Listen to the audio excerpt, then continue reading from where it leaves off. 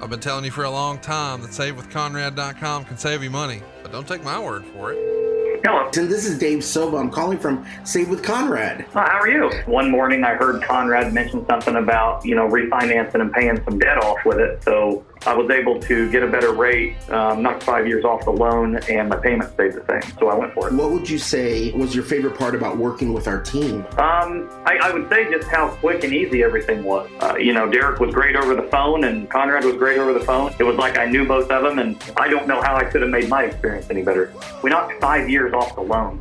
Wow. Just in the payments, that'd be about $65,000. It was easier to refinance the house than it was to buy the house. What would you say about working with Save with Conrad? Great experience. It was very easy. Everything that he says on the podcast about saving the money and the amount of money he can save, it's absolutely true. Would you recommend this to a friend or a coworker? I absolutely would, and I have. That's awesome.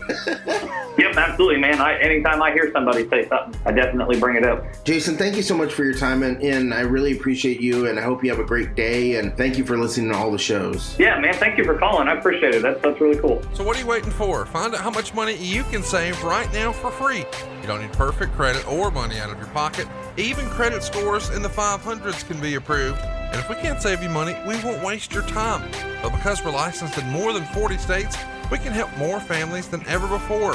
Find out how much money you can save right now for free at SaveWithConrad.com. Oh, and did I mention you could skip your next 2 house payments? Hurry to SaveWithConrad.com. NMLS number 65084, Equal Housing Lenders. Woo!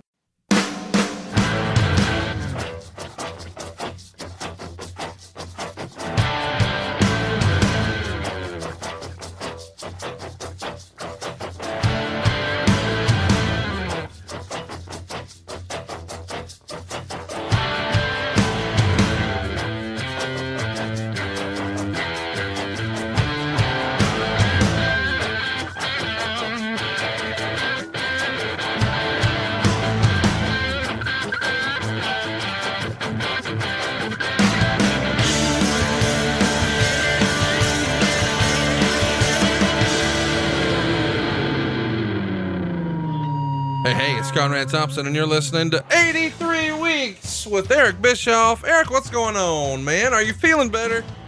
I kicked out. I finally kicked out about, 11 o'clock this morning or so. Started feeling pretty decent. Went to the gym, got a decent workout in.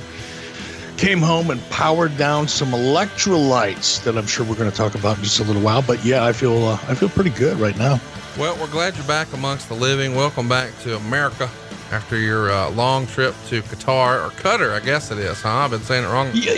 No, you know what? I want to we'll spend a couple of minutes talking about that, or at least a minute or two. I the whole time I've been talking about going over to Qatar, I've been reprimanded on social media about pronouncing it incorrectly. Every time I pronounce it Qatar, people would say it's not like guitar, it's Qatar. And I thought, wow, I feel pretty stupid. Now, I will tell you that when I went over there, it's pronounced both ways by people that live there. So I guess it depends on your accent or whatever. But I heard people from Qatar refer to Qatar as Qatar, but I've also heard it as Qatar, and somewhere in between. So for all of you who felt the need to correct me and making me feel slightly stupid, I just want to point out that while I was over there, people from the native land also referred to it as Qatar. So bite me. Well, either way, we're glad you're back in America. We apologize for the late drop this week on 83 Weeks. When Eric got back, he was down for the count, slept 18 hours straight. And I thought, you know what, rather than him be upset, limping along and not feeling good, let's let him kick out, and we'll crank this thing out as soon as we can. And man, do we have a lot to unpack today. We're going to get in our Wayback Machine and talk about a show that happened 20 years ago. And this, I believe, is an interesting show to talk about because it's one that you were watching from the outside looking in just before you came back into the company. Of course, we're talking about SuperBrawl 2000. It went down on February 20th at the Cow Palace in San Francisco. I guess this is technically SuperBrawl 10. Somewhere along the way, you guys decided to stop numbering them like that. And this one is SuperBrawl 2000. And this is much different than the SuperBrawls we've seen before. For starters, it drew 5,538 paid, 3,031 comps. The Cow Palace gate here is 177 grand and only 38,000 in merchandise. These numbers are a stark contrast from when the NWO was up and running hot and heavy just a few years before. Yeah, it's interesting. I looked at the crowd. Of course, the Cow Palace is an older building, so it's easy to make it look pretty decent. Just the way the building is configured and the lighting and so forth. The crowd looked pretty good, but that's a pretty soft number, going into this SuperBrawl. No doubt about it. It's a very soft number. Well, and WCW is reeling in a lot of ways at this time, both creative and attendance, ratings. I mean, pretty much every way a wrestling company could be hurting. That is what is going to describe WCW as we head into the year 2000 here. The Monday Night War, while still technically ongoing, it's really been over for well over a year at this point, with the WWF firmly establishing their dominance. But one of the biggest hits came just a few weeks prior to this event when the Radicals walked out. Of course, Eddie Guerrero, Dean Malenko, Perry Saturn, and the newly crowned world champion, Chris Benoit, all left WCW for the WWF. And when that happened, you weren't there, you were home. What'd you think about all these guys taking a stand and making a mass exodus like this? Really the first time that we would see not one guy jump, but a lot of guys jump, multiple guys jump.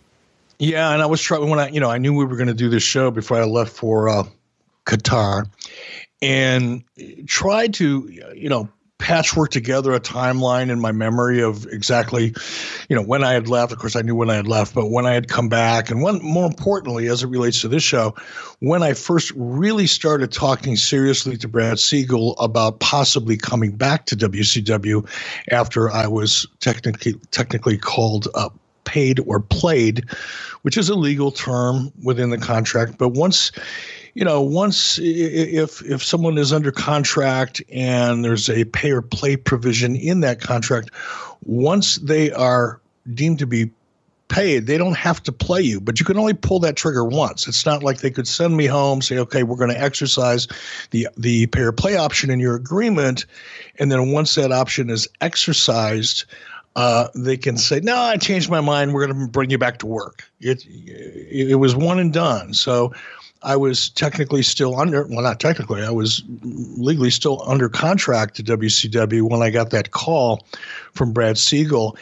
And in terms of the timing and referencing to your question and context, I was on my way home to Atlanta, actually, from Wyoming. I had my own plane at the time. And I had Lori and I flew up from Atlanta, picked up my brother and sister in Minneapolis, and then we all flew together to Wyoming to watch the Super Bowl. And when I returned on that flight to Minneapolis to drop off my brother and sister, Lori and I decided to just spend the night in Minneapolis. And we went to an Applebee's or Chili's, whatever it was, near the hotel where we were staying. And they had Nitro, it was a Monday night. They had Monday Night Raw on in the restaurant where we were eating. And, I couldn't hear anything, but I was kind of watching it out of the corner of my eye and not kind of paying attention, but not really paying attention. The television monitors were far enough away where I couldn't really tell ideally what was going on anyway. And then out of the corner of my eye, I saw the reveal of when the Radicals showed up. And I stared at the television, and it was weird. It was just kind of, I don't know how to describe it. I guess it would be like, you're seeing your ex-girlfriend out with her new boyfriend, for the very first time in public or something like that. It was strange, And I must have been staring at the TV long enough that Lori said to me, she goes, what are you staring at? And I said, look at that. And of course, Lori she didn't know what was really going on. She wasn't paying close attention. And I told her, she said, what are you thinking? And I said, I'll be getting a phone call soon. And the words just rolled off my tongue. I hadn't thought about it. I didn't want to get a phone call from Turner. I was in my rearview mirror. I had 2 or 2.5 years left on my contract. I was good. I wasn't thinking about anything, but the words just rolled off my tongue in an instant. And literally, we got back to Atlanta probably a day or 2 days later. We took our time getting home. And sure enough, after being home for about 2 or 3 days, I got the phone call. And premonition or whatever, it was Brad Siegel asking me, in a very casual way, what are you up to? What have you been thinking about? What are your plans for the, in a roundabout way, trying to feel me out to see if I'd be willing to come back. So that was that period of time between whenever the Super Bowl was in 2000 and probably, 10 days later, a week later is when I probably had my first serious conversation with Brad about the possibility of coming back. So I wasn't here. I wasn't in I shouldn't say here. I wasn't in WCW for this pay-per-view. I wasn't really a part of the build-up or anything, but there were some conversations taking place right around this time.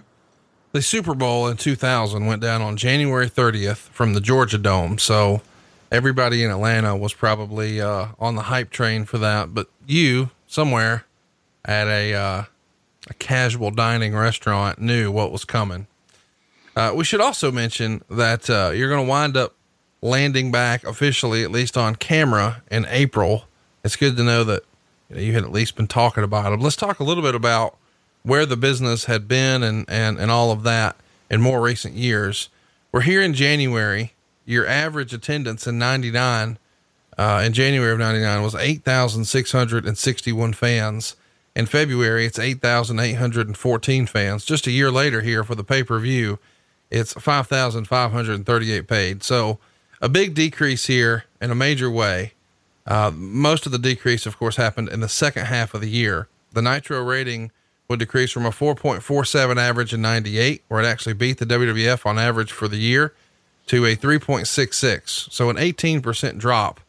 But then the real serious drop happened in 99, where you fall an average of 0.93 to a 0.55. No, I'm sorry. That's with buy rates. So buy rates are going to go down 41%.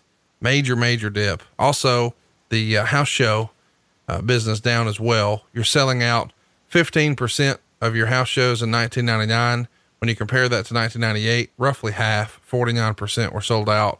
Just everywhere you look, it feels like this business is circling the drain a little bit. So it makes sense to me that the brass said, hey, who was running this thing when it was at its peak, and can we get him back?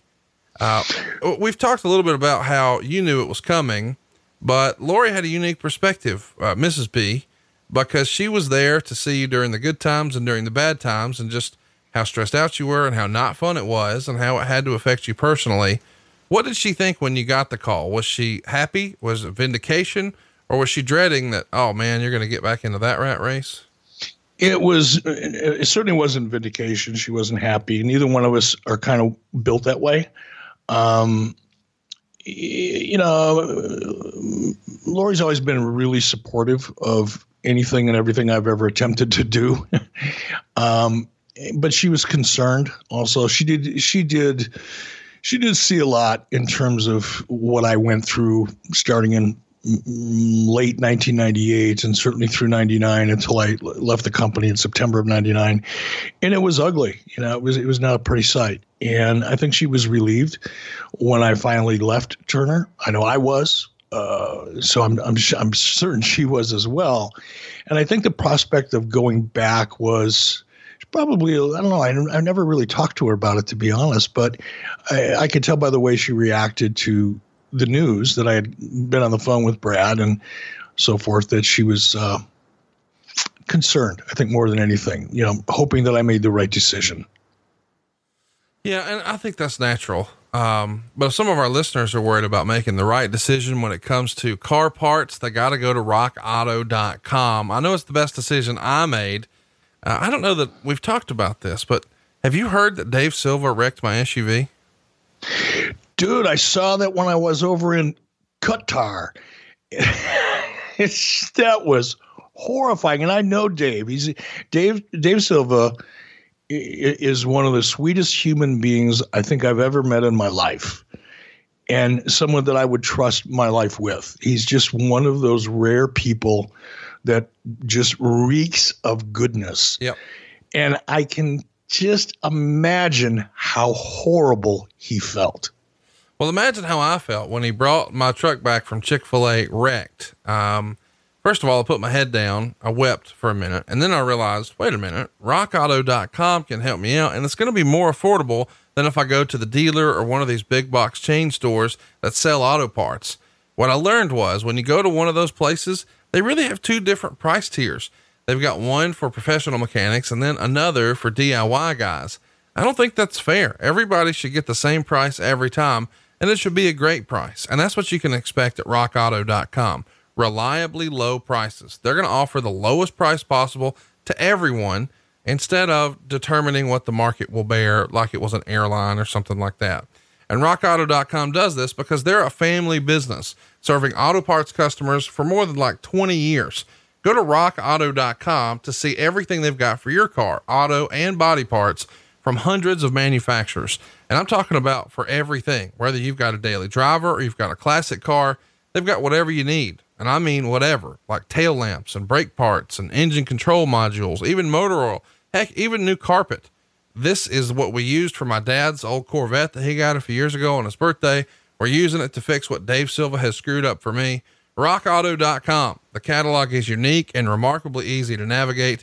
And you quickly see when you type in your vehicle, all the brands, all the specs, all the prices, and the prices again, reliably low at rockauto.com. You shouldn't pay the deal where it's twice as much because you're a DIY guy.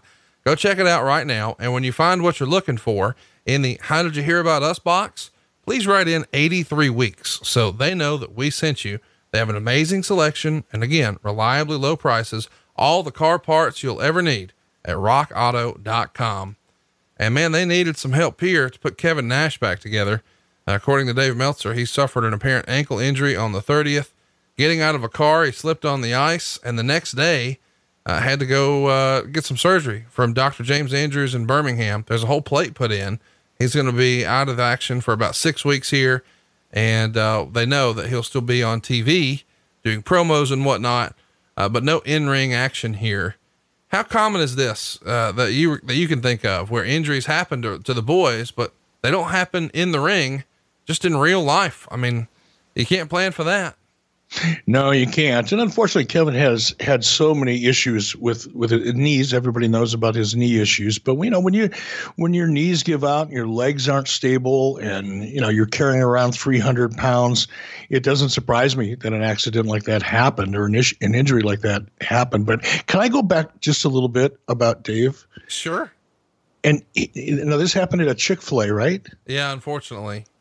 Well, but have you let him off the hook? You're still kind of beating him up a little bit over this. Well, here's why I'm beating him up about it. All right. He wrecks the damn car. First of all, his SUV is the exact same size as mine. So I feel nothing about throwing in the keys. Like, it's not like he's used to driving a Miata and I threw in the keys to an Escalade. Our SUVs are the exact same, wheelbase, no problem. And then he tells me that he made the decision to go to Chick-fil-A because he had a coupon and he could get a free chicken biscuit or something like that. But the fucking chicken biscuit's going to cost, it's going to cost me less thanks to rockauto.com. But the point is, he doesn't even come back in and say, hey man, had a snafu, wrecked your car. Instead, he waits like 3 hours. And then when nobody's around, he says, hey, I think I owe you an apology. I maybe might have accidentally scratched a wheel. Now you saw the picture. That's not a maybe might have accidentally scratched. Brother, that's on the Carfax. No, look, I understand. And I also understand knowing Dave, the little bit that I do, certainly not as well as you do, but he was probably so upset. He didn't know how to tell you. That would be my first guess. Number one, which is the cause for the delay. But I think the cause of the accident, even though he was familiar with the size of the SUV, and as you pointed out, very similar to the one that he owns anyway, is because he was pulling into a Chick-fil-A, for God's sake. You got to give the man a little bit of slack.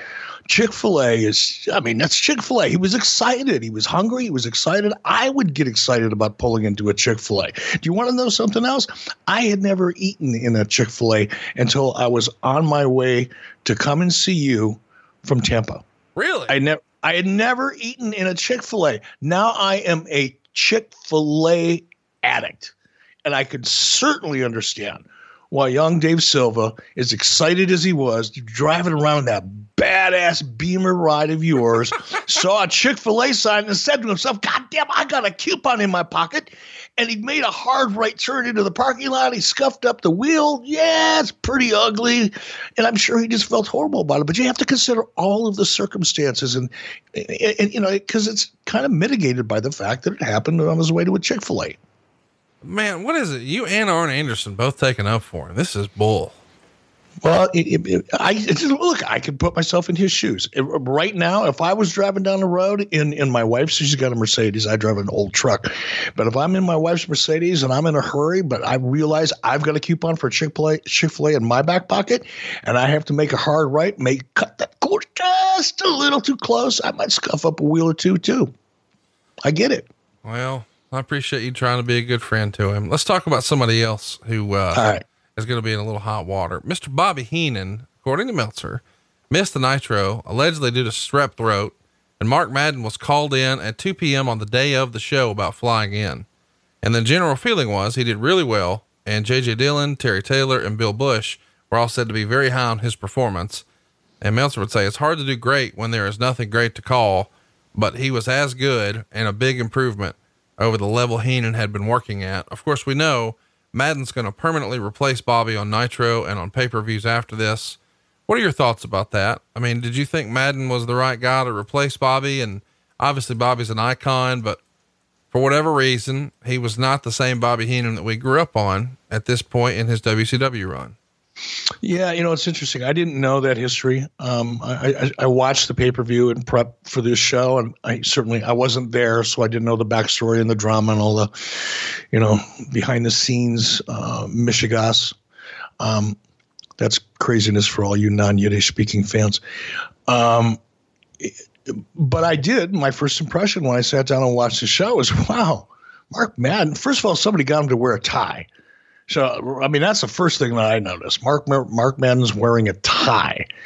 And second thing I noticed is that he was probably at the top of his game. And again, without knowing any of the drama, any of the backstory relating to Bobby, I did make a note watching the show how great a job Mark Madden did. So, yeah, hats off to Mark and Dave Meltzer for recognizing it.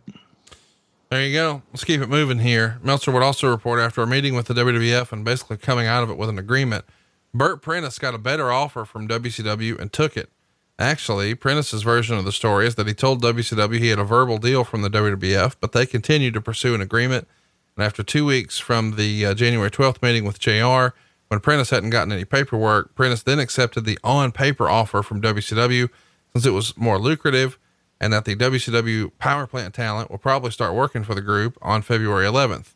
This is a blow somewhat to the WWF's developmental situation because Prentice's Nashville territory was supposed to fill the void left by the guys who would work for Randy Hales and Ohio Valley, and no longer being allowed to work in Memphis for either Hales or Jerry Lawler, who have gotten in their 5 shows per week, working Nashville on the weekends. So this is something that has been missing for a long time, sort of a developmental territory for WCW. Did you ever consider doing that? Obviously the power plant is a different concept completely. That's a training facility, but as far as an opportunity to, you know, really, have talent work on a consistent basis in front of a crowd, that's something the WWF has had great success with. Was that ever on your radar when you had the reins? Yeah, it was. And you know, going back to before I even had the reins, when I was, you know, backing up the backup announcers at WCW, that was a subject of conversation amongst people like Dusty Rhodes. Ole Anderson talked about it ad nauseum. In fact, you couldn't have a conversation with Ole Anderson that somehow did not include the fact that without a territory, without the fact that talent, you know, yeah, you can learn in a power plant or in a training facility, but until you get out in front of a crowd and really understand how to work a crowd and listen to a crowd and time your matches with the ebb and flow of the audience's reactions and things like that, that was the missing link. Greg Gagne used to talk about it a lot as well. So that was a common kind of point of discussion amongst a lot of people who I had a lot of respect for, and it was clearly a missing link with the power plant. We just didn't have the right relationship so that we could engage in it and have somewhere consistently where our guys could go and be in front of decent crowds. But I say decent, I don't mean large or small, but a crowd that was going to react like you would hope a crowd typically would react to a wrestling event, so that they could learn that. We would have it occasionally.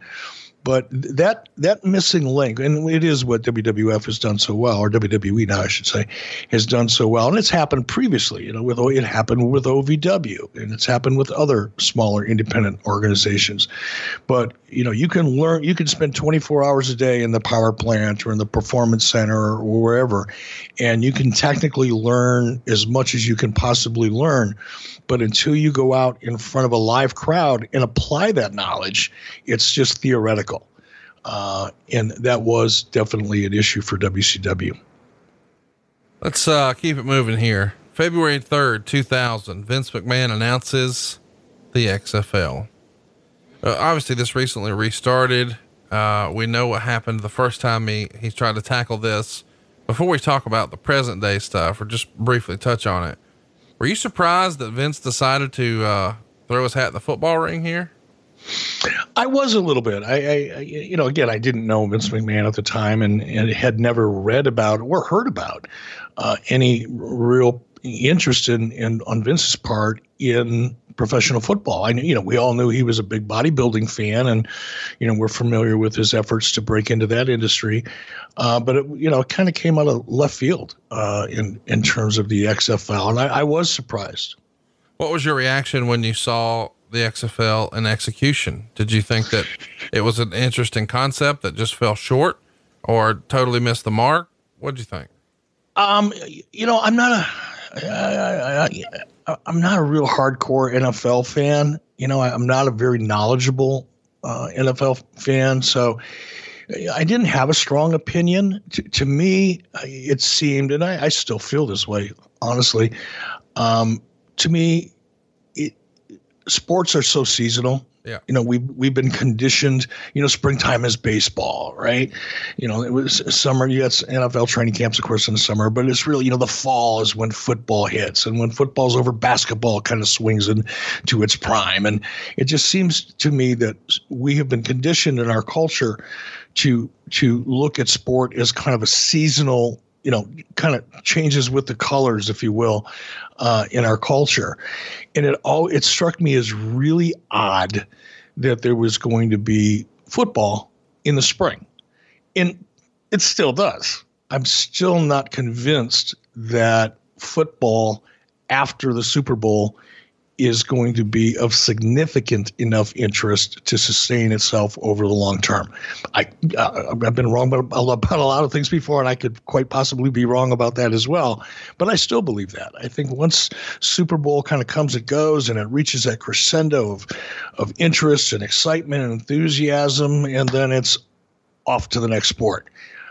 So we'll see. If it changes this time. I haven't really followed the XFL, the relaunch of the XFL. I know that the numbers, the ratings at least, have softened up a little bit from the debut games, but the attendance at the live event seems to be picking up. So maybe they're doing enough things right this time around to make the difference. Well, we shall see. I know that a lot of my friends are really, really digging it, and I don't remember hearing that the first time. So maybe he's onto something, and it sounds like he's got some great television rights opportunities, and hopefully he's going to make some money. Let's also talk about something else that involves making money. We're talking about Sabu. WCW has some trouble with ECW. Apparently WCW had offered a contract to Sabu, and Paul Heyman sued WCW over it. Meltzer would write, in the midst of personal tragedy, Sabu's tenure in ECW appears to be finished for WCW. But this past week, his 71-year-old mother suffered 2 heart attacks. She was stable enough, but still in serious condition by the early part of the week that family members were returning to work. Sabu had agreed to a deal on February 2nd with WCW after Talks between the two sides had been going on for at least several days, prompting threats of a lawsuit by Paul Heyman and ECW. Internet reports have listed the figure going around at $500,000 a year, but the general feeling within the industry is the number is nowhere close to that, but probably double what he was earning in ECW. Top pay in ECW is a little under $200,000 per year. Sabu would be near the top of that list. Before we talk about the rest of the report here, would you be surprised if top guys in ECW were making $200,000 in 2000? Yeah, I would. And I'd even be more surprised if the checks actually cleared the bank. Meltzer would say what is clear is that Heyman had Brunk under contract through January 15th, 2003 on a contract that was signed as of July 29th. The basic claim from one side is that while there was a contract, Heyman had breached it in some form, allegedly due to late payments for pay-per-view money. ECW side is that there was no breach, although there have been complaints going around that pay-per-view money is being owed, and the contract specifically calls, in the event of a breach, a letter to be written to give 90 days notice for the company to absolve the breach, and that no letter was ever written. You had this sort of back and forth situation with Paul Heyman before, where he was threatening for this or that or whatever. Did you ever take any of those very seriously, or were you removed from that process and we'll just let legal handle it? A little bit of both. I was exposed to it. I did get involved with it a little bit, and more often than not, whenever these situations came up, there was a lot of really, really thin air with regards to Heyman's claims. And look, I love Paul Heyman. I really enjoyed the time I got to work with him on my most recent stint in WWE. I think he is a really, really talented guy in very many ways. But at this point in time that we're talking about here, you really couldn't believe too much of what came out of his mouth, and people that love him to death would tell you the same thing that work for him. It just was, and look, he was under a lot of pressure. I mean, the walls were collapsing, the financial walls were collapsing all the way around him, and he was doing the best he could to keep everybody on board and keep the ship, floating. So I can see how it happened, but whenever, there were threats of a lawsuit from, Paul Heyman or ECW, and after once or twice, nobody took him too seriously. The report from Meltzer is that the plan was to debut Sabu on the February 14th Nitro as a big surprise at the Nassau Coliseum, where he clearly would have gotten a big pop. And Heyman and WCW's legal team had a lot of discussions a week prior to that on February 7th. And the gist is, Heyman is saying, I'm willing to sell you the rights to his contract, since there's really no upside to his returning to the company at this point, but he needs to get something in return. Is this not exactly what you would expect? Like, Heyman just knew, well, I'm not going to get him back, so let's just try to get a check out of it. I mean, is that sort of standard fare for Heyman at this point, do you think?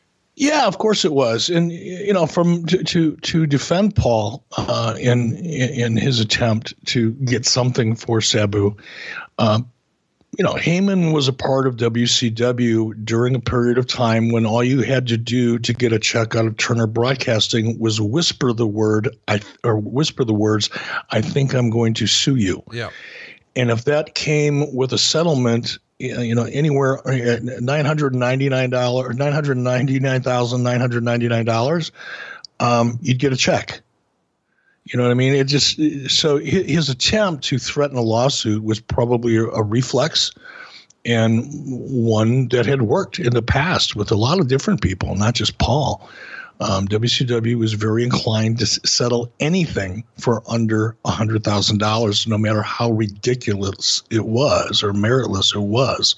It was just easier to make it go away than it was to, defend it in court. So I don't blame him.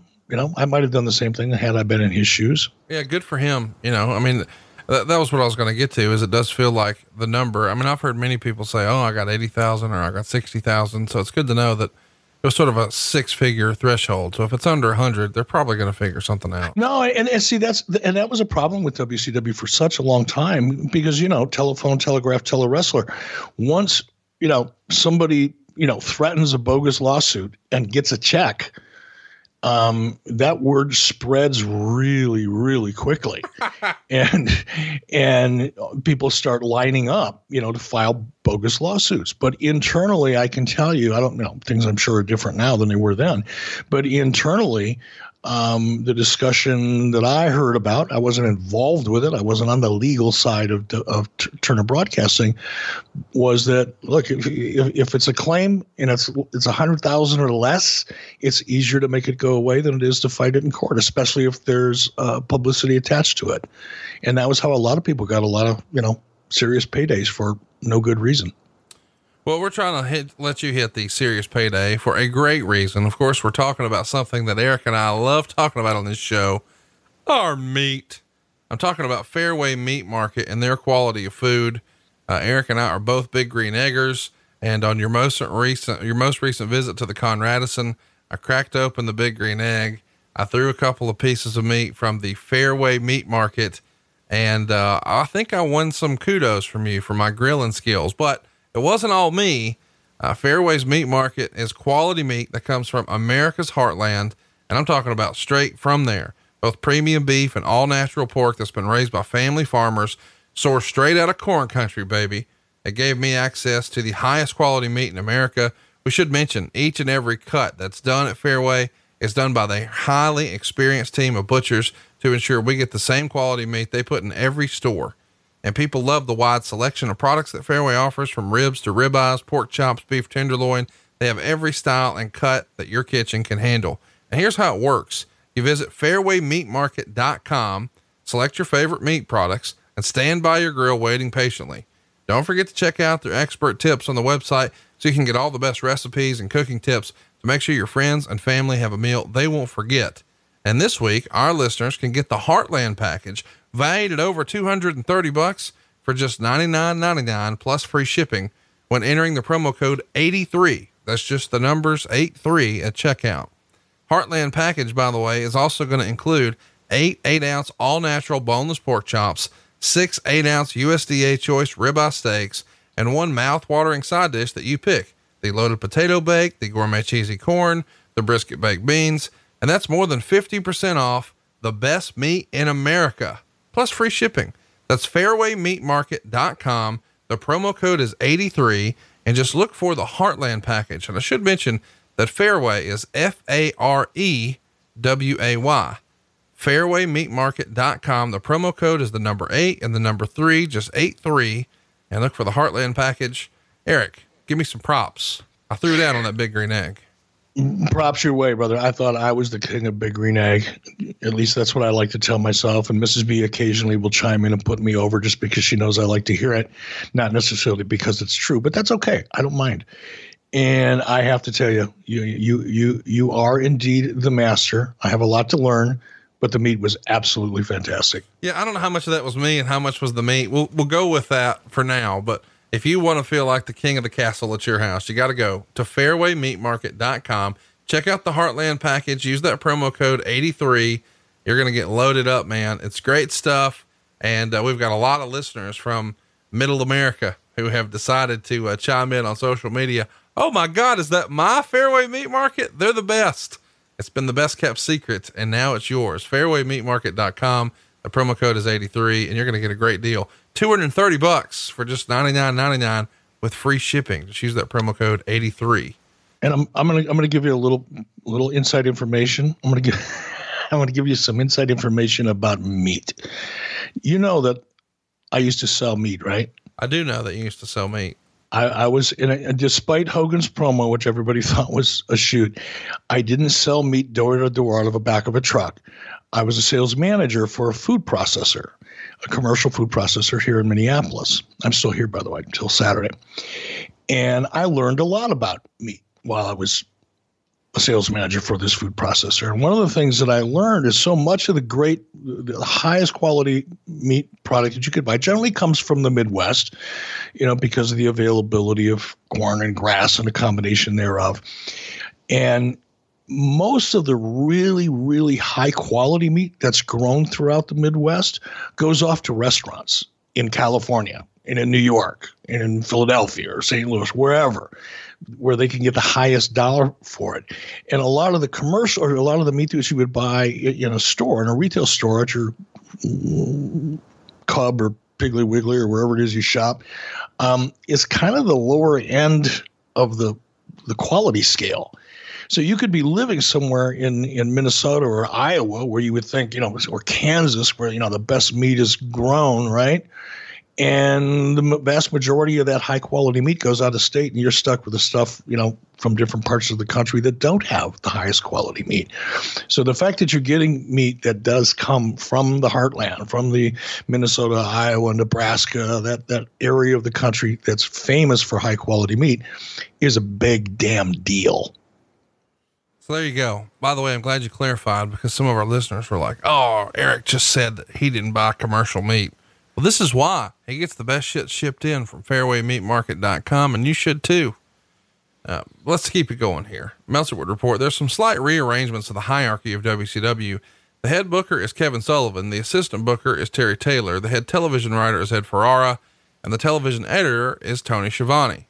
Russo was offered the head writer position, but refused unless he's the one running the entire show, and refused to come back as part of a booking committee because I guess his contract gives him control of creative. Bush, at the last statement, suggested the two go their separate ways, but Russo isn't looking at giving up his big money contract that easily. What did you heard about in regards to the hierarchy when you're having these initial phone calls come in? Is that sort of what was laid out to you, that was the crux of the WCW situation at the time? No, honestly, we didn't really get into it. I wasn't interested in the drama and the shenanigans between all of the different players. I knew it was a shit show. I knew it when I was sitting in that Chili's restaurant, the day after the Super Bowl, and I saw talent leaving, and showing up on Raw. And I didn't talk to a lot of people, probably the only person I really talked to during that period of time, when I left in September of 99, and now we're talking about, February of 2000. The only one that I really talked to on any kind of a regular basis would have been DDP. And I didn't, be careful how I say this because I don't want to hurt his feelings. I didn't really pay too much mind to what he had to say because, and I say that out of love, he's such a positive guy. I mean, he'll look at a house burning down and he'll figure out a way to look at it as a positive and try to sell you on that. So no matter what he was saying and as optimistic as he was trying to be, I could see what was going on. And I heard enough, from other people what was going. It was a shit show. And I knew the people involved. I knew the politics and I knew the players.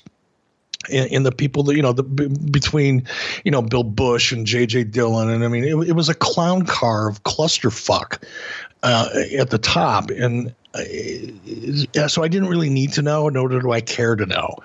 When I talked to Brad, it was like my first call, it was, a lot of dancing around and feeling each other out, or him feeling me out to a degree. And then it was, okay, what would it take for you to come back? And you got right to the point. And there was really no need to talk about the drama that was going on backstage because, number one, I didn't have anything to do with it. And number two, if I came back, a lot of shit was going to be changed anyway. So it wasn't really necessary to understand who or why or how things had gotten as fucked up as they were. Let's keep it moving here. Let's talk about an interview that Sting did on the WrestlingObserver.com website with Alex Marvez. When asked about people seemingly not having an idea what to do with his character, he said, quote, "Nobody feels the frustration of it more than I do. We had a really good thing going. I know what happened. To give all the reasons would take too much time. But when things are really working, people find a way to try and break you down because nobody wants you to become too successful. I'm speaking of people within the wrestling business. Vince Russo, who's not with us anymore, told me when I come back, he'd like to have me back as the scary man who comes down from buildings. I don't know what happened with that and how it would come across from a mark standpoint if that's the favorite thing they would like to see go again. But I don't know if it's one of those been there, done that ideas either. I don't know if it would work again." And he also says that he was originally scheduled to return on that February 14th Nitro, but it doesn't look like that's going to happen. He said he's been in talks of bringing back his 1980s version of the blonde flat top gimmick, but he said he didn't want to do that. What did you think of Sting's comments here that certain people don't want you to become too successful? You know, it doesn't sound like something Sting would say or Steve Borden would say. But I would imagine he was very frustrated at that time. He was probably still going through a lot of personal issues at the same time as well, I would imagine. So I think the combination of his personal life and professional life probably brought out some negativity that you might not otherwise, expect to hear from Sting. I certainly don't know what was in his head at the time, so I can't really comment on it. Hulk Hogan, meanwhile, was on the Bubba the Love Sponge show on February 7th and ripped on WCW for not putting him on Nitro that night, saying the company won't spend money to make money. And he was particularly hard on Billy Kidman, saying that Kidman wouldn't be able to headline a flea market wrestling show and that WCW needs to stick with Goldberg, Sting, Savage, and himself to bring in the ratings. And he says if he's not on Nitro, he can't give them high quarter hours or adequately build up his match with Luger. And he also put over the job Vince McMahon is doing with the WWF and says it's no wonder the WWF is kicking their butts when WCW has him and just won't use him. And instead thinks Billy Kidman and those types are main eventers. How much of that is really Terry Bollea and how much of that is just Hollywood, brother? No, that was Terry speaking from the heart. That wasn't, it's no secret. Terry had no respect for Vince Russo. Neither did I, neither do I. But certainly at that time, Terry had nothing but disdain for him creatively and personally, professionally. And it was, Vince, look, when you told me we were going to do this show, I said, okay, I'm not going to bash. I don't want to just be negative for the sake of being negative because it's easy to do that, especially when you're looking back at something from, 20 years ago and you can pick it apart. And, there was obviously a lot of things wrong at this point. And by the way, a lot of things had been going wrong under my watch as well. It's just so easy to, throw hand grenades, like that. And I really wanted to do this show without doing it. But, and I say this I'm trying to say it without any malice, but Vince Russo never had a clue about anything. He was a very emotional guy who had no idea how he ended up in the role he was in. Once he got there, he didn't know what to do with it. And his reaction to being in that position was to kind of take guys like, the Mama Lukes and no disrespect to Billy at all at that time, because Billy was phenomenal as a talent, but he wasn't ready for prime time. He wasn't ready to be a main eventer. Neither was Jeff Jarrett, by the way. Jeff Jarrett again, I have nothing but respect for Jeff Jarrett, more so now than ever in my life and since I've known him, but he still was never a main eventer. But Russo had a knack for taking the periphery of the talent roster, those guys who would never really get an opportunity to break through and have any focus put on them. And he would kind of galvanize those people around him to give him support and make him feel more valuable or make him feel like he was on the right track. And he was their biggest, cheerleader. And it was just a way for him to kind of cloak himself in the support of a bunch of people when the vast majority of people that really understood what was going on knew that there was nothing under the hood with him. And you go back and you look at some of the attempts to push certain people into main event positions that just weren't ready for it. And Russo's biggest claim was, we got to get the young guys over. We got to get the young guys over. Well, pushing people before they're ready is not getting them over. It's getting them killed. It's making them irrelevant in the long term, because once you try to take somebody who's not ready for prime time, throw them in that prime time spot in a main event or a series of main events, and they fail, it takes them years to recover from that. And Russo was famous for that. And he was That's what Russo was doing at this time. He was throwing all the people who would pat him on the back and tell him what a genius he was. He was giving all of those people, great opportunities, kind of playing to the dirt sheet marks who were all clamoring for, younger talent, and we got to get young guys over. And I'm not saying that wasn't true. One of the flaws in my game was not having a broad enough vision or view of the world to know, and especially knowing now, it takes 3, 4, 5 years to get somebody ready to be in that spot. You can't just do it overnight. You can't just slap a gimmick on somebody like The Wall, for example, who is a part of the show, or any number of other people who are on the show. You can't just throw a new gimmick on them, put them in a main event, and call them over. They're not. And that's what Russo was famous for, and that's what Hogan was probably reacting to more than anything. Let's talk about Scott Hall. Meltzer would say the Scott Hall story has gotten completely ridiculous. Hall, who despite his track record was being pushed for the main event on February 20th as a 3-way with Sid Vicious and Jeff Jarrett, appeared while getting on the plane to Germany that he hadn't slept in days, got sick on the plane going over, and was in no condition to perform the first night on the tour. Still, he did wrestle, and his punishment on the 11th in Hamburg was asked to put over Dave Finlay, which he did. He got wins over Finlay the next 2 nights, but his condition wasn't described as being much better. There were incidents every night at bars regarding Hall challenging people to fights and even throwing cake at his girlfriend and moaning to many wrestlers about the last breakup of his marriage. As he went to the airport to fly home with the rest of the crew, his condition had worsened to the point authorities wouldn't even allow him on the plane. Terry Taylor, who had apparently had trouble with him all weekend, tried to intervene, but with no success in getting the authorities to just allow him to fly to New York for Nitro. Because of his condition, he missed the Nitro show at the Coliseum, which was supposed to be a major angle to set up the 3-way, which led to the booking of a Jarrett Vicious singles match on the show for the U.S. and Jarrett winning.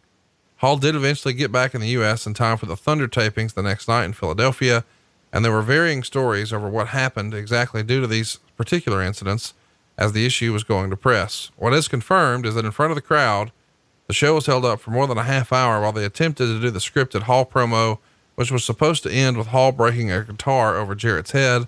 Hall apparently said something that he might break the guitar over Taylor's head and was taken seriously enough that he was pulled from the angle.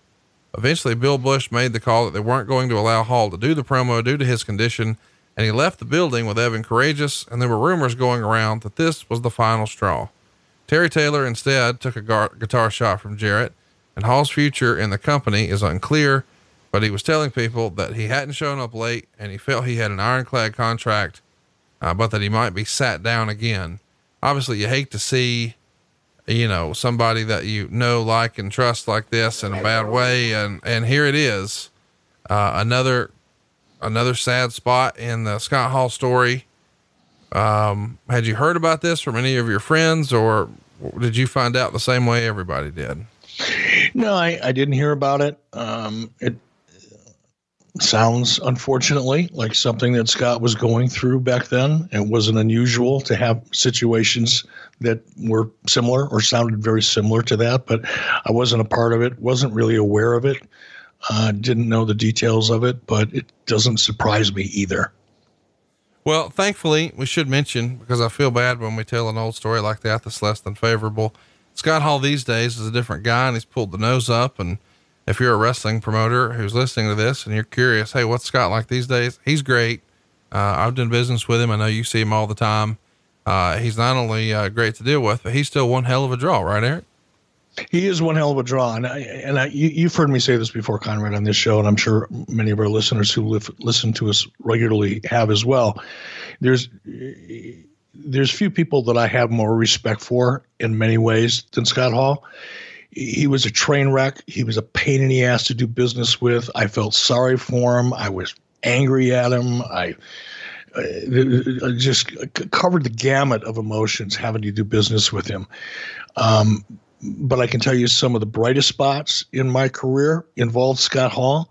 And when I see him today, when I go to conventions or autograph signings and I see Scott today, it's probably one of the brighter spots for me, because I see a guy who genuinely appreciates, probably for the first time in his life, in the way he does right now, generally genuinely appreciates the relationship he has with his fan base.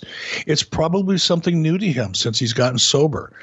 During this period of time, we're talking 20 years ago, I don't think Scott knew who he was or where he was half the time. And he certainly didn't take the time to, reflect on how lucky he was and fortunate he was, to have a strong fan base and to be making a lot of money and all the perks that go with the industry. He was too caught up in his own muck at that period of time. But when you see Scott now, he's like the first one to the building and he's the last one out, and he never leaves anybody hanging for an autograph.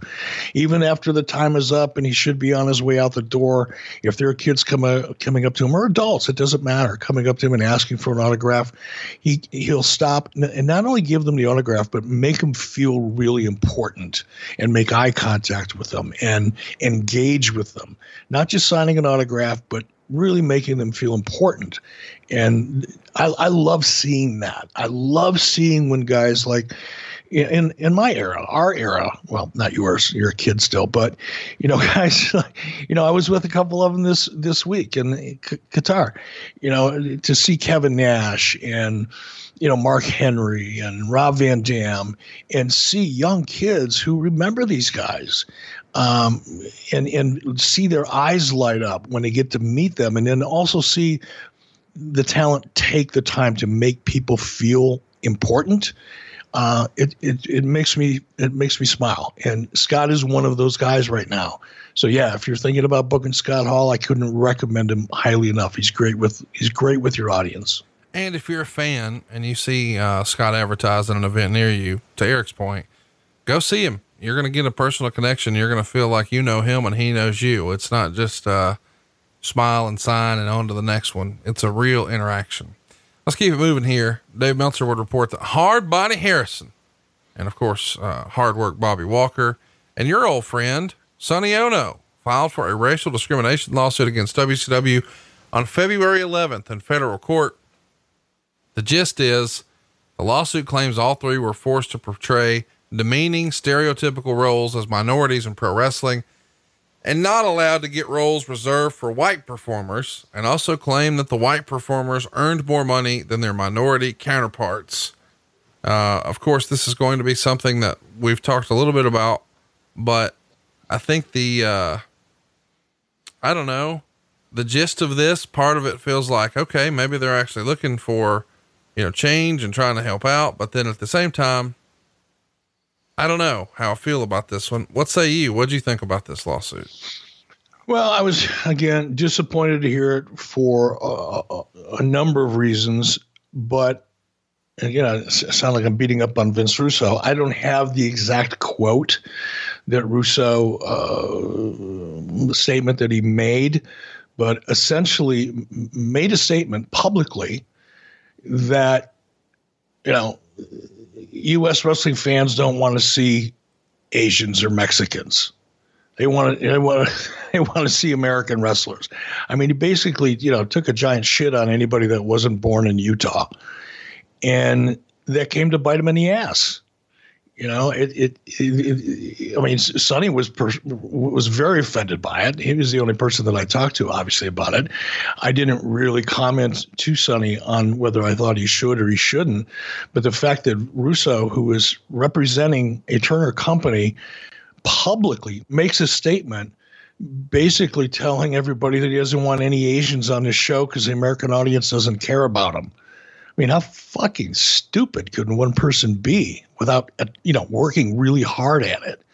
And that opened the door. And, Sonny ended up, sending his kids to Wharton and Harvard and all kinds of other really expensive colleges as a result of it. Yeah, I didn't realize that. I thought it was just, hey, I shouldn't be an enhancement talent. And I'm like, well, no, there's a lot more to it. I wish I should have done my research. I apologize, but there was I'm sure you can find it somewhere. There was a statement that Russo made. Like I said, he either said it to a dirt sheet or he said it in an interview, but the language was it was so damning that I'm sure any attorney in the world would have been happy to have an opportunity to chase that one. By the way, it's worth mentioning, Hard Body Harrison is in prison for sex slavery, being a pimp, whatever the proper term for that is in Georgia. Let's talk about the show that WCW was pimping here. It's SuperBrawl 2000. The show opens with a skit where Jarrett comes out of a dressing room, with the models and gives the impression that he had just beaten up Kevin Nash, and thus he is now the commissioner again, and he orders the Harris brothers to be reinstated. You watched this for the first time in a long time. What did you make of this opening skit and Jeff Jarrett and his Bob Vila glasses? Can we just move on? It was pretty horrible. It was just bad. It was just silly bad. Next up, we get the artist formerly known as Prince Iaukea in a match with Lash LaRue for the vacant WCW Cruiserweight title. This is a tournament finale. They get 5 minutes and 47 seconds. Meltzer gave it half a star. I don't know. Not the best match these guys ever had. It does feel like a lot different Cruiserweight title finale. You know, a few years prior, we had Dean Malenko and Rey Mysterio and Juventud and Chris Jericho and on and on and on. And now we've got Prince fucking Iaukea.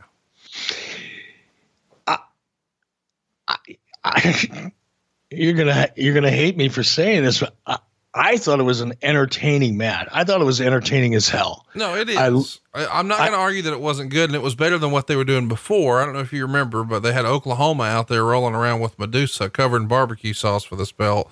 So at least it's more serious, but I'm just saying it stands out to me that it's not Ray. It's not Dean. It just feels like a different WCW cruiserweight division than I remember. No, and yes, I mean, that's a great way to look at it. It certainly wasn't, Ray and Eddie and Dean and Chris Benoit and, so many of the great, luchadors and the New Japan team that made the cruiserweight division such a phenomenon. It wasn't that, but just looking at that match for what it was, I loved Prince Iaukea character, and I don't know who came up with it. If it was Vince Russo, it was probably the only good idea he's ever had. If it was somebody else, and hats off to them, but I loved his character, and I think he did it really, really well. And Lash LaRue, when I saw these guys walking out, because I worked with Lash for a little bit, but he didn't stand out in my mind. I was expecting the absolute worst when I saw this match, developing. But as I watched it, I was entertained as hell by it. I really dug it. And the artist formerly known as Prince's valet. That I really got a kick out of. Charmel, you look great, honey. You really did. You looked awesome. Afterwards, we get to cut backstage where Norman Smiley is getting his ribs taped up before his match, and we see a locked door with the big question being, who's behind it? I wish I knew who was behind this. We get Brian Knobbs and Bam Bam Bigelow working for the WCW Hardcore title, which is probably the most nonsensical belt in wrestling. Dave Finlay comes out, and he's supposed to be Knobbs' second, but nobody really knows what he's supposed to do and whose side he's on. And, I think Brian Knobbs and Dave Finlay are dressed like a couple of middle-aged dads at a No Limit Soldiers concert. But either way, Brian Knobbs and Bam Bam tear it up here for 4 minutes and 44 seconds. Knobbs gets the win. He's your new hardcore champion. A quarter star. I don't know. I didn't really love the WCW hardcore division. I don't think I'm alone. No, I fucking hated it. It was horrible. The whole idea was horrible. I hated hardcore matches. I still do to this day. I never want to see, if I never see another garbage can come out from under the ring, or another stupid fucking pie pan, or any of the other assortments of garbage that people think is interesting to watch in a wrestling match, it'll be 1 week too soon to the day. That being said, did you notice that Brian Knobbs had a little bit of a suntan going on? I did. He was going to win. He knew he had to have a tan. And it wasn't even a tan, by the way, it was a burn. Because somebody probably said, "Hey, Brian, you're going to be in a pay-per-view. You're going to be in this hardcore match. You should get a tan." His hair actually looked pretty decent, for Brian Knobbs. He actually tucked his shirt in for a minute. He looked like he was actually trying. He looked pretty good for Brian Knobbs. And I did notice that he had that kind of almost lobster pink kind of sunburn going on. So he must have spent about, 32 minutes in a tanning bed about an hour before the show. Well, here's the reason he was looking good. He was probably getting a good night's sleep. And if you're having a little trouble getting to sleep and staying asleep, and maybe you go to bed, but you have a bunch of racing thoughts and that keeps you awake, it's time that you try Ebb. Ebb comfortably cools your forehead, helps quiet the racing mind, and promotes natural onset of sleep. Ebb is the first and only wearable drug-free solution that targets the root cause of sleeplessness, all those racing thoughts. Ebb is also going to apply precise and continuous coolant to the forehead, calming your mind. And here's the deal. Ebb has been clinically validated, and 4 out of 5 users report falling asleep faster and improving their overall sleep quality. The mind's normal way of dealing with stress and challenges is to be on guard, more vigilant, aroused. And that's the reverse of what's needed for a restful night of sleep. And Ebb's calming, cooling nature is designed to counteract the way the mind and body react to the stressful situations and then allow you to reach a more restorative sleep quicker so you can be at your peak performance the next day. And Eric, you've tried this. 8 of the 10 users report to falling asleep faster. 8 out of the 10 users report overall improved sleep quality. 7 out of 10 users report feeling more alert the next day. And our users actually, or our listeners, can try it for 60 nights to confirm it's the solution they've been looking for. But it's 100% natural. It's backed by science. And it's been clinically tested. It's legit. And I know you've tried it. Tell us what you think. I was shocked.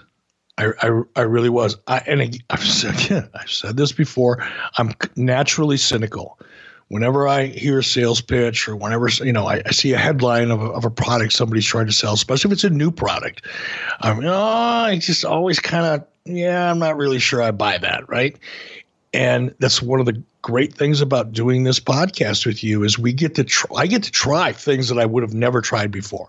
This was not something that I would have gone, And I do have a hard time going to sleep, by the way. I really, really do. And have all my life. But this is not something that I would have read about and gone, you know what, I'm going to give that a shot. But because we have the opportunity from time to time to try new products like this to see if we want to endorse them or not, I gave it a shot. Actually, when we were in Florida, visiting Garrett and his wife, MJ. And the first night, I couldn't really get used to it. I'm not used to having something on my head. And it's very comfortable, but it was just different for me. And I got a little bit antsy with it the first night. And I tried it again the second night. The second night, it worked like a charm. It really, really did. And now it's perfectly natural for me to put it on and go to bed at night. It's very comfortable. And it is kind of soothing to have that coolness on your head. And it does make it a lot easier to fall asleep quicker. I really was surprised at how well it worked. And how about some of these reviews? Quality sleep is back. It's magic. I like it. Actually impressed. It really works. Game changer. Don't take our word for it. Have the energy to do the things you love again by getting the sleep you need. Ebb's natural solution has no morning side effects and allows you to get back to your peak performance. And our listeners can now try Ebb risk-free for 60 nights to confirm it's the solution you've been looking for at tryebb.com/83 weeks. That's TRYEBB.com/83 weeks. Tryebb.com/83 weeks. Order today. Get the sleep you need and deserve at tryebb.com/83 weeks. I wish I had Ebb for the next match. It's 3 count taking on Norman Smiley. 3 count comes out and they tease they're going to do their lip sync routine, but they don't. And Meltzer would say that they should never appear on a major show without doing the routine. People hate it, but if it ever hits, it'll be a modern day version of Sheik and Volkov doing the Russian national anthem. The match is obviously designed to be comedy, but you got some real high flyers around here, and some really talented performers. Shannon Moore, I think, is criminally underrated. You see some early Hurricane here at his best. Norman Smiley, what a great comedy character he was. A great technical wrestler, but once he got the big wiggle over it, man, that's what people were there to see. This gets 1 star, but 3-on-1, I don't know about that. What'd you think? Yeah, the 3-on-1, it was just too hard to believe, but I don't want to comment about how many stars somebody gave. It's just a subjective opinion. I thought the match was entertaining as hell. I laughed watching it.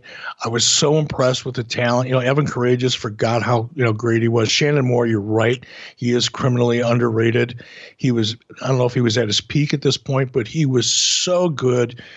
Shane Helms, same thing. These guys were great together. I love the gimmick, as corny as it was, and it was designed to be corny. It was a Jimmy Hart, creation, by the way. Hats off to Jimmy.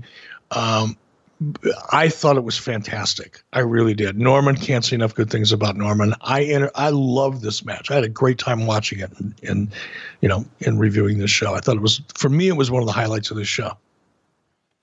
Really, it was not what I expected you to say, but I can't wait to hear your opinion on the next one. What did you expect me to say? I don't know. I thought you'd dump on it. Why? It was fun. No, it was fun, but I don't know. The 3-on-1 thing, I thought, boy, Eric's going to hate this. Well, I do hate it. You just got to write that off. It was a stupid idea from the get-go, but it wasn't the talent's fault. The talent did the best they could with what they were given.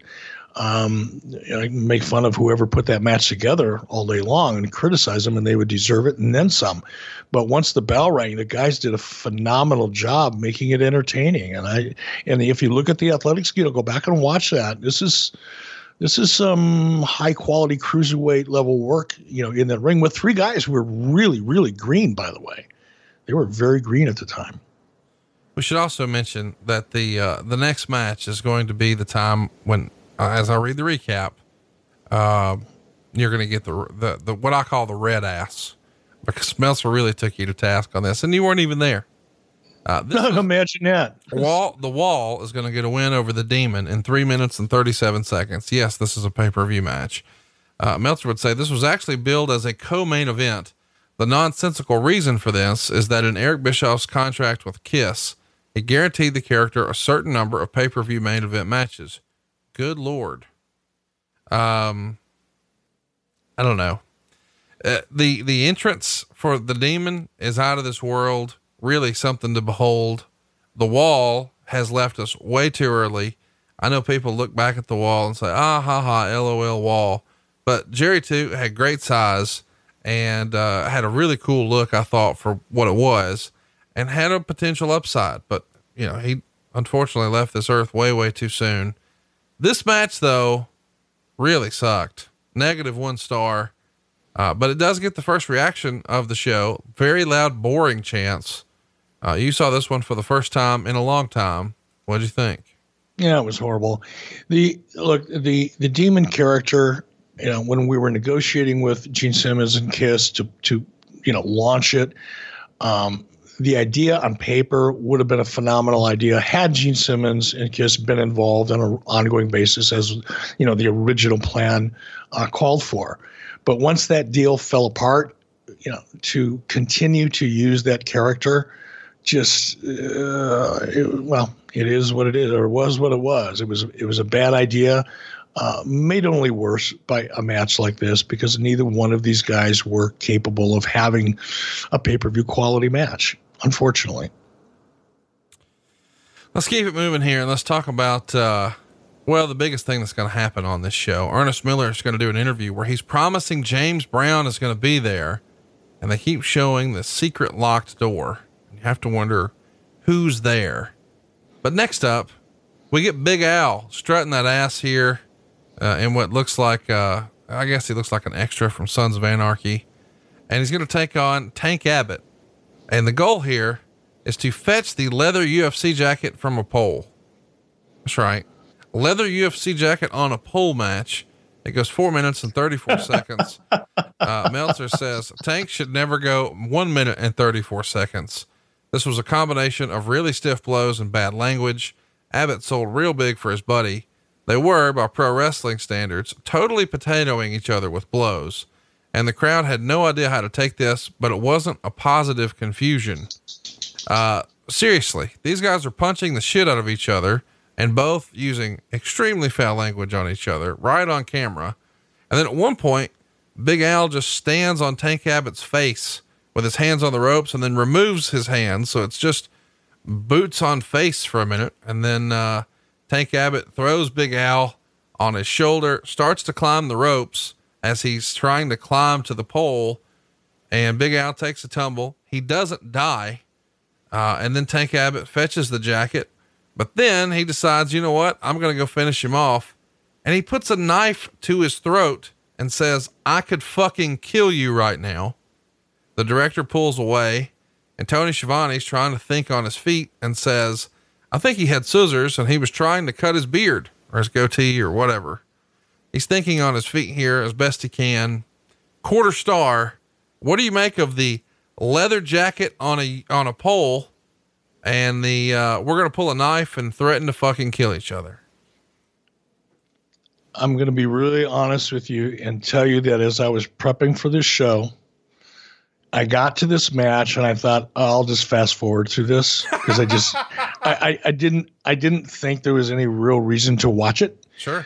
But I ran into Tank, did you book him at StarCast? Yeah, he was at StarCast in Vegas. Yeah, I ran into Tank at StarCast, and it was the first time I had seen him in a long time. And we sat down and we visited and reconnected for the first time in 20 some odd years. And I thought, I'll watch it, just see what it was like.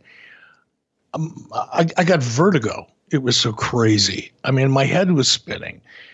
It was the most bizarre thing I can recall seeing in a wrestling match in God knows how long. And I mean, we've all seen some bizarre stuff, but it was designed to be bizarre, right? This was just fucking insane. Yeah.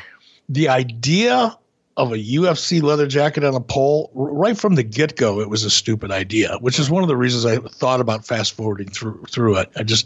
You put something on a pole, I'm not going to watch it. Right. I don't care what it is, right? Well, wait, hang on. There's some things we could put on a pole and we would watch. Yeah, there are, but we're not going to talk about them here.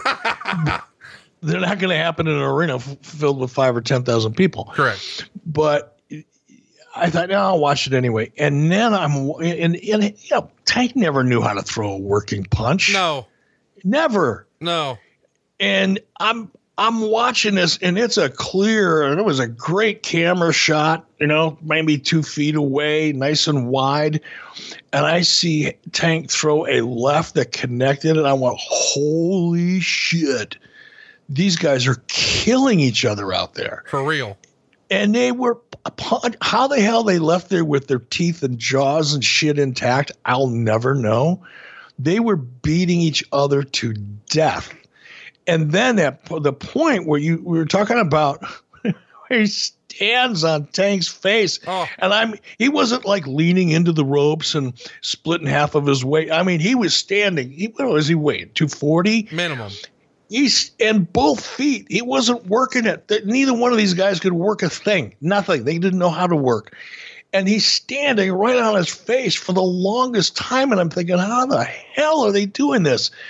And then you're right. I saw him as Tank, has him up over his shoulders, and he starts climbing up the pole. Unreal. With the guy on his back. I'm thinking, this has got to go south quick. And then it did. And then the incident where you talked about, and of course the camera picked it up.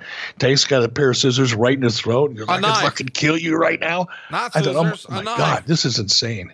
A goddamn knife, Eric, not scissors. Was it a knife? Yeah, Tony called it scissors. It's a fucking knife. Oh my God. They had a fucking knife fight over a leather UFC jacket on a pole. Oh my God. I'd like to know who the agent was. We should get Kevin Sullivan on the phone next week and dig into this one, because this is worth talking about. Oh my God. Let's try that. Let's try to get Sullivan on the phone next week and dig into the background on this. I'd like to hear. Of course, Kevin probably loved it. Knowing Kevin Sullivan, this is probably his kind of match. Well, he's probably getting it. He's probably getting off on it. Yeah, beating the shit out of each other. I'm sure. Oh yeah, he loved that kind of stuff. Next up, something nobody loved. Big T, the former Ahmed Johnson, taking on Booker. And this is a match for the letter T. And you've told us before that we need stakes, and someone in WCW got the memo, because the prior stake was a pay-per-view Rivals promotional leather jacket on a pole. And here it's the leather T. This is essentially a Sesame Street death match. I want to make it clear to anybody who, for whatever reason, if you're just now dropping into this show, I had nothing to do with this. I had absolutely nothing to do with this, right? I didn't have a conversation. I didn't have a syllable of a conversation with anybody about anything to do with the show. Okay, let's keep going. Yeah, this match is something else, man. First of all, this Ahmed Johnson looks like he ate the old Ahmed Johnson. This is not the same guy at all. He's changed his gear. He's changed his body. This is a different person. And there is a spot in the match. Meltzer, by the way, says this is probably the worst match of Booker T's career. Not that it's his fault. But eventually, Booker makes a drop kick off the top. The lights go out. And, when they come back on, there's a giant human on the, apron. And this person, used to be the bodyguard for No Limit Soldiers. And I think they called him Swole. Booker T's going to stare at him. That allows Big T to come from behind with his old Pearl River plunge. Thankfully, it's over. 5 minutes, 23 seconds, -1 star. Man, I just needed this one to be over. I understand what they were going for, I guess, but this was just a major miss for me. Ooh, this was so bad. This was so bad. It was worth watching. This is, if you're an aspiring writer or producer or even talent, and you want to get a feel of exactly what never ever to do, study this match. I mean, the storyline, the setup was, I kind of get it. You know, if I try really, really hard, I understand, the premise was that, Booker T was kind of turning his back on, his old hood and where he grew up and the people that he grew up with. And Stevie Ray was, still part of that whole world and, was more rooted in it.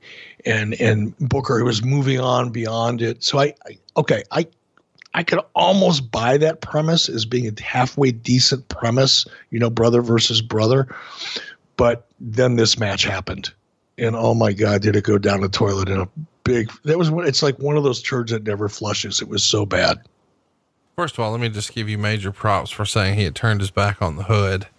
Because I didn't expect, I know you listen to rap music. You've told us that. I didn't expect you to be dropping the knowledge like that. Brother, I grew up in Detroit. What do you think?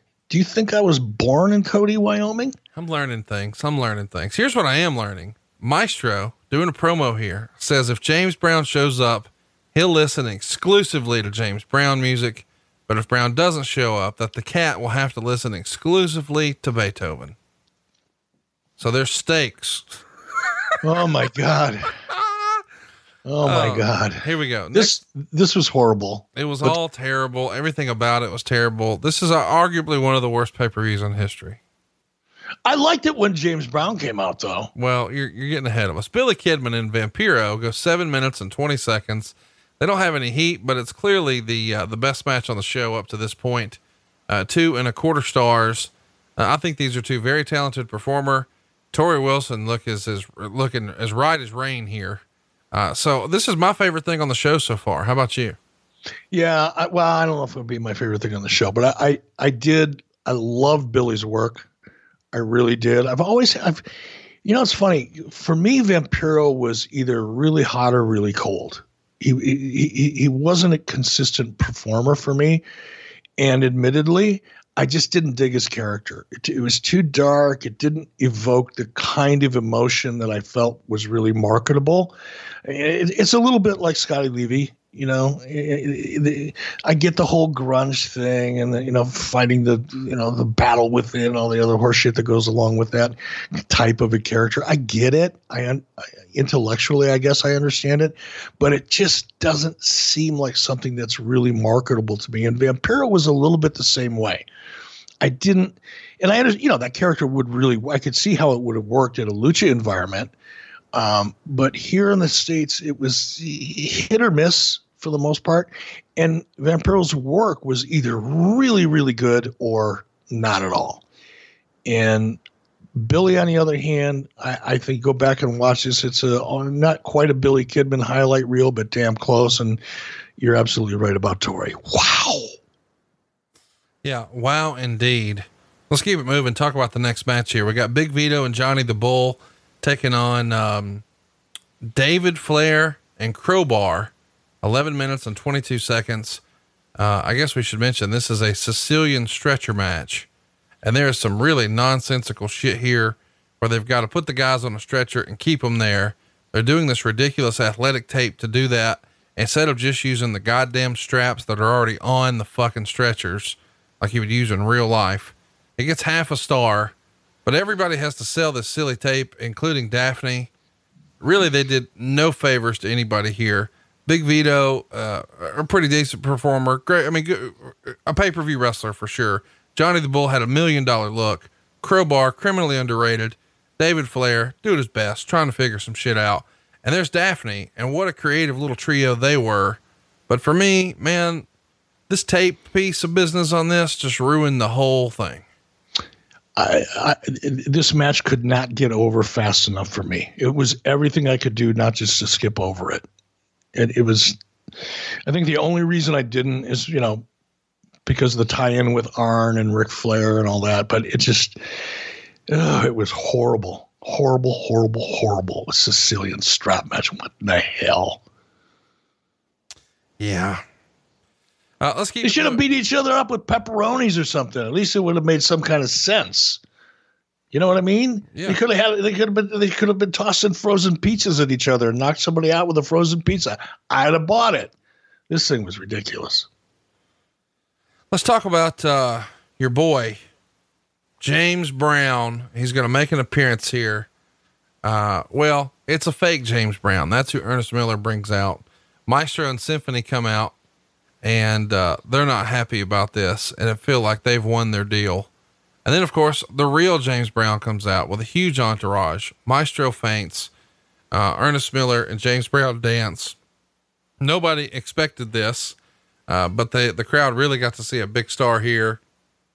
What's weird about this is it was never really promoted that the real James Brown was going to be here, and this couldn't have been cheap.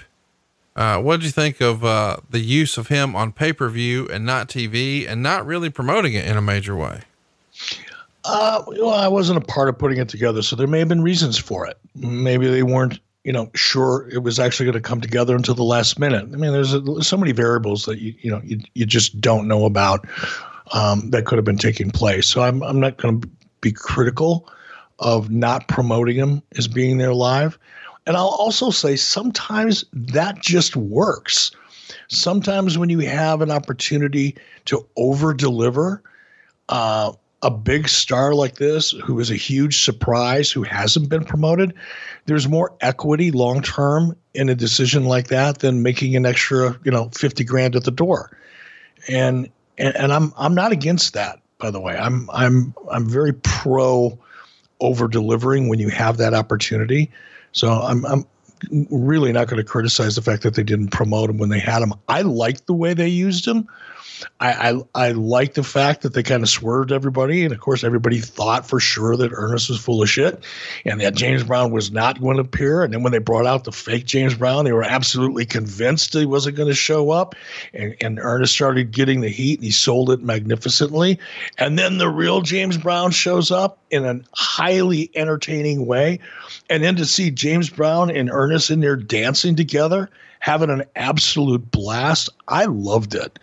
And I love Ernest. He's truly one of my best friends in the wrestling business. And I can't say enough great things about him. Ernest Miller was my son's karate instructor. He's been a friend of my family now for 25, 30 years.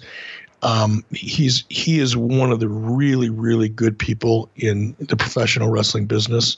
And to this day spends so much of his time working with kids in different parts of the city, some underprivileged kids that look up to him in a very positive way in martial arts.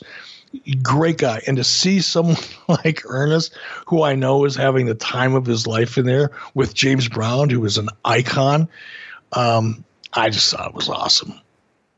Well, what I thought was awesome is that you guys put Ric Flair and Terry Funk on a pay-per-view here. I guess it's not you guys, but I was going to say, I was going to call an audible on that one, but go ahead. Flair and Funk, Texas Death Match, 15 minutes and 40 seconds. I don't think everybody's clear on the stipulations. Certainly not the ref, performers, and announcers. Nobody's on the same page, but I guess the goal is you've got to answer the 10 count. And either way, they finally get through it. There's multiple pinfalls, but that's not the end of the match. It's whoever can't answer the 10 count afterwards. Ultimately, the Nature Boy gets the win. 15 minutes, 40 seconds, 2.25 stars. They're chopping the shit out of each other for real, to the point that they got blood coming out of their chests. Pretty remarkable that Funk's going to the top rope for a moonsault through the table. And then, he winds up taking a nesty plunge backwards through the table. These guys are, especially Terry Funk here, man, well past the expiration date for doing bumps like that, but middle-aged and crazy, that may not just be a gimmick. That may have been a shoot. Even though they weren't at the best of their entire career, I enjoyed this for what it was. I'm curious to hear your take. Terry Funk, I'm doing math in my head. I think he's 75 right now. I think he's about 10 years older than me. He would have been 55 years old. Yep. When this match took place. Yep. Oh my God. I mean, yeah, it's incredible. And Terry is he's such a great guy. Have you had a chance to spend any time with Terry Funk? A ton of time. Great guy. He's everybody's grandpa, the nicest guy ever. And I hear he's finally going to start making appearances again. He's sort of become a bit of a recluse since his longtime wife died. And, she really was his rock. And now he's had to sort of figure out life again. And I think he's going to get out of the house a little more and get with his wrestling family. I think he's even stepping in for Jim Ross to host the Cauliflower Alley Reunion Club banquet, which will be really nice for him to catch up with old friends and reunite with his old wrestling family. Yeah, I've had a chance. I worked with Terry briefly in WCW, but which means absolutely nothing. What I cherish the most is a couple of car rides that he and I had together on the road, and just to hear him tell stories and bring up some of the great matches and things that happened backstage and on the road. Just listening to him tell stories it makes having an opportunity to be in the wrestling business worth it. He's just a great, great guy. And the history, Ric Flair and Terry Funk goes back to, I think, 1989 or 1990. So they had a long, history together, and, to see this match and to see these two guys working together again, even at this stage of Terry's career, it was fun for me to watch this one. Let's talk about something that was in the news in this era. I can't believe this is real. Meltzer would report Ric Flair officially isn't running for governor of North Carolina. He missed the Republican filing, but talked about running on the Reform Party ticket, but clearly he'd have no chance as an independent. Realistically, it seems it was more of a publicity stunt to test the waters than something he was seriously going to do. I don't know why, but the idea that some fans thought that actually might happen really makes me laugh out loud. Of all the people who are going to run for politics, let me assure you now, the person it will not be is Ric Flair. Well, keep in mind, this is before Twitter and social media. I mean, the internet was a thing obviously back then, but not to the extent that it is today. He ain't got skeletons. He's got goddamn graveyards. Come on. Oh, don't make me laugh. Oh my God. Yeah, no, he's got a small city of skeletons in his closet. Yeah, absolutely. There's a census. He makes me look good. Yeah. I was going to say, by comparison, come on. All right. Here's another match that we didn't think we would see, not as a main event, but here it is. Hulk Hogan in the red and yellow, taking on the total package Lex Luger, 8 minutes and 10 seconds. Just a few years prior to this, these guys set a cable record, when they switched the world title in 1997. Hogan's going to get the biggest pop by far coming out. No surprise there. Typical Hogan match, I suppose, gets 1 star, but we should mention this is the first time we see Sting in a long time. Flair's going to run in after the match to attack Hogan, and he's going to start double teaming him with Luger. Sting makes the save. The last time we saw Sting and Hogan was laying down for Sting at Halloween Havoc for no reason that was ever explained. And then the time before that, Sting turned on Hogan, hitting him with the bat. Of course, none of that's acknowledged here. It feels like it's just a hard reset. 1 star, but man, this match really just stands out because the last time I remember Hulk Hogan and Lex Luger, it was August of 97, and the crowd's just going absolutely bananas. Fast forward, and it doesn't seem like the fans care all that much at all. Yeah, it didn't seem like Sting cared that much either. I mean, if you go back and watch this one and watch it really closely, when Sting, makes the save, very little real connection between his character and Hogan's character. Yeah. It was, I don't know, Sting never phoned it in, but this was about as close to phoning it in as you could probably get. That moment, had they milked that moment the way it could have been milked and let that play out and, do some Shakespeare in there and let the audience engage in it, that moment could have eclipsed the rest of the match and made it, but it didn't happen. Watch it really closely. There's almost very little eye contact until the very, very end between the two. So I was a little surprised. Well, I'll tell you what, these days, if Sting was going to phone it in, he'd phone it in with Boost Mobile, because Boost Mobile gives you everything you could want in a wireless carrier. So you know exactly what you're getting and exactly what you're paying for. Check this out. With no annual service contract, Boost Mobile still offers a range of unlimited data plans and the latest phones from top brands at affordable prices. Service plans already include taxes and fees, plus mobile hotspot, unlimited streaming music, and much, much more. So step up with Boost Mobile. And how about this? Smartphones are expensive, so don't force the family to wrestle over one phone. Step up with Boost Mobile and get 4 free Samsung Galaxy A20 phones when you switch. How about that? Now, by the way, when you switch to Boost Mobile today, you're going to get 4 lines for just $25 per line per month with unlimited data. You'll also get 4 free Samsung Galaxy A20 phones, perfect for the whole family. And of course, a super reliable, super fast nationwide network to keep you connected. Switch to Boost Mobile now. What are you waiting for? Switch right now. Step up with Boost Mobile and switch today.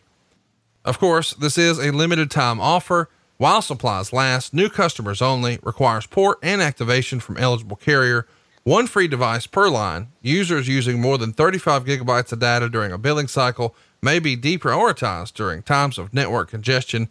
Offers and coverage not available everywhere. See boostmobile.com or a retailer for full details. I don't know how they're making money with this, dude. 4 lines, 4 phones. That's a hell of a deal. I don't know either. We've been talking about this now for a while, and it's a gift that keeps on giving, for crying out loud. It's like a Christmas sale, 365 days a year. It's amazing. A hell of a value. Go to boostmobile.com, take a look at these phones, and then realize it's 4 lines for just $25 per line per month. Unlimited data. Come on. Let's keep it going. Sid Vicious, 3-way dance, Scott Hall, Jeff Jarrett. Sid's coming in, your world champ. And, Scott Hall's going to decide to prove something. He's very good in the ring here, as was Jarrett. Meltzer would say the problem was there was little to the match besides beating up refs and no time to do it. Billy Silverman took one of the all-time worst bumps ever to go out first, and then Vicious would chokeslam both guys at the same time, but no ref. Nick Patrick comes in for a series of near falls, and after the first ref bump atrocity, Jeff Jarrett uses the stroke on Patrick. Eventually, one of the Harris twins is supposed to hit Jeff Jarrett with a chair, and Scott Hall goes to pin him. Charles Robinson's the referee. And then Jarrett just uses the stroke on Robinson and Mickey J until Mark Johnson runs in. And that's when Scott Hall uses the edge on Jarrett, and Johnson counts the 2 and then starts to sell a shoulder injury. And the crowd is totally dead by this point, according to Meltzer, because of all the ref bumps that have gone to the point of redundancy. And then we see who was behind the door this whole show. It's Roddy Piper. He's got one arm in a sling due to a torn bicep from several months back. And then Piper is going to deck Johnson. Jarrett hits Hall with a guitar shot, and Vicious choke slams both Jarrett and Hall and powerbombs Scott Hall for the pin. It gets a star and 3/4. But the scary scene is, and this isn't shown on the pay-per-view, Scott Hall's hurt pretty bad. They think it's a possible spinal cord injury. They take him right to the hospital, and he's going to wind up getting an MRI and said to have weakness on the right side of his body. And a preliminary diagnosis is a bulging disc. Lots of skepticism because of the incident he had overseas. People are saying, is this curious timing? Others are saying, well, maybe he's just milking it to get paid like a lot of other guys have done in WCW. But at least it looks legit when you go back and take a look, at least to me. What'd you think of the main event? And what'd you think of all the nonsensical ref bumps and Piper out of nowhere, back to back here, Sting in the last match, Piper in this match? We're trying to bring you a surprise, which seems like an Eric Bischoff hallmark. Yeah. I mean, well, they did deliver a surprise, Piper indeed was a surprise, but it was such a cluster. I mean, literally just listening to, and I watched it and then listening to you recap it, I almost threw up in my mouth. It's I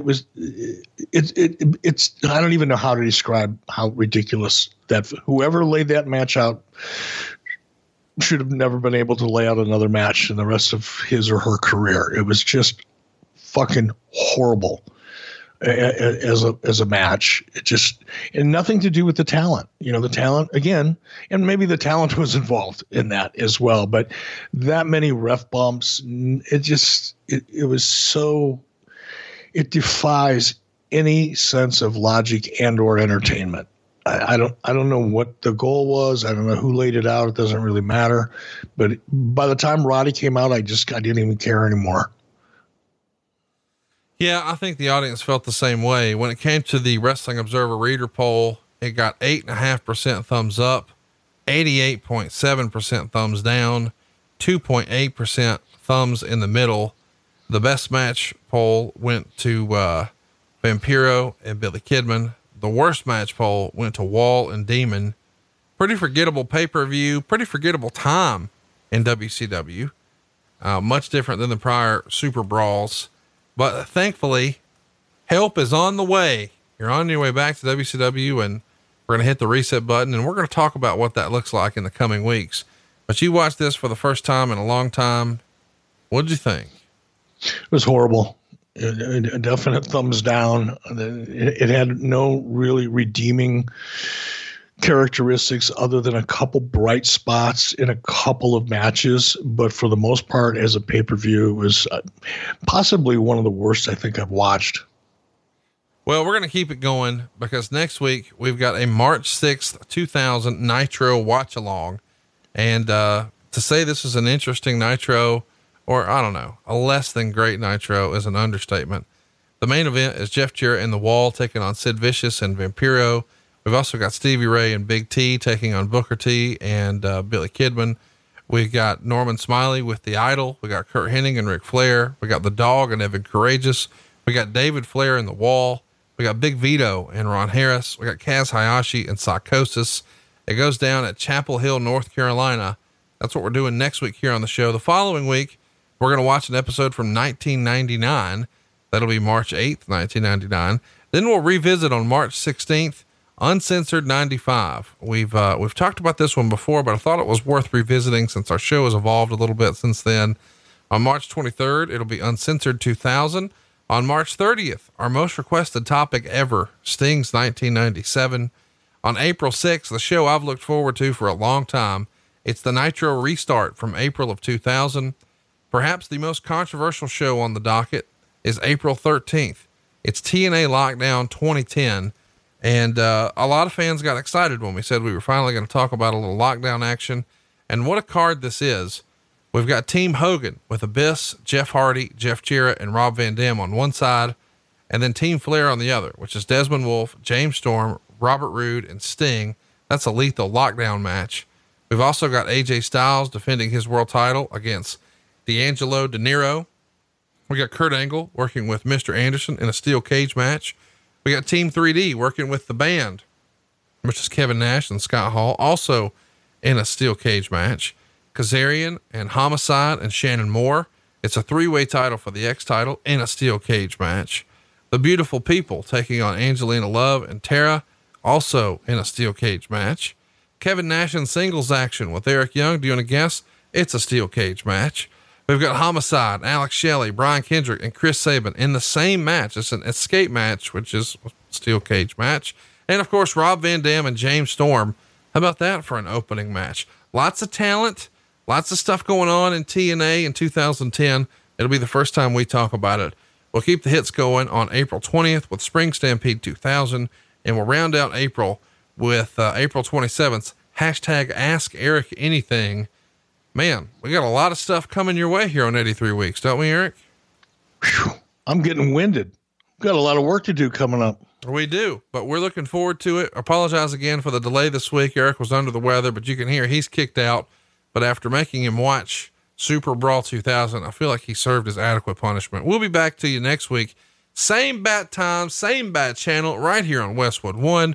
Leave us a 5-star review. Tell a friend, hit that subscribe button, and tell them all about 83 Weeks with Eric Bischoff.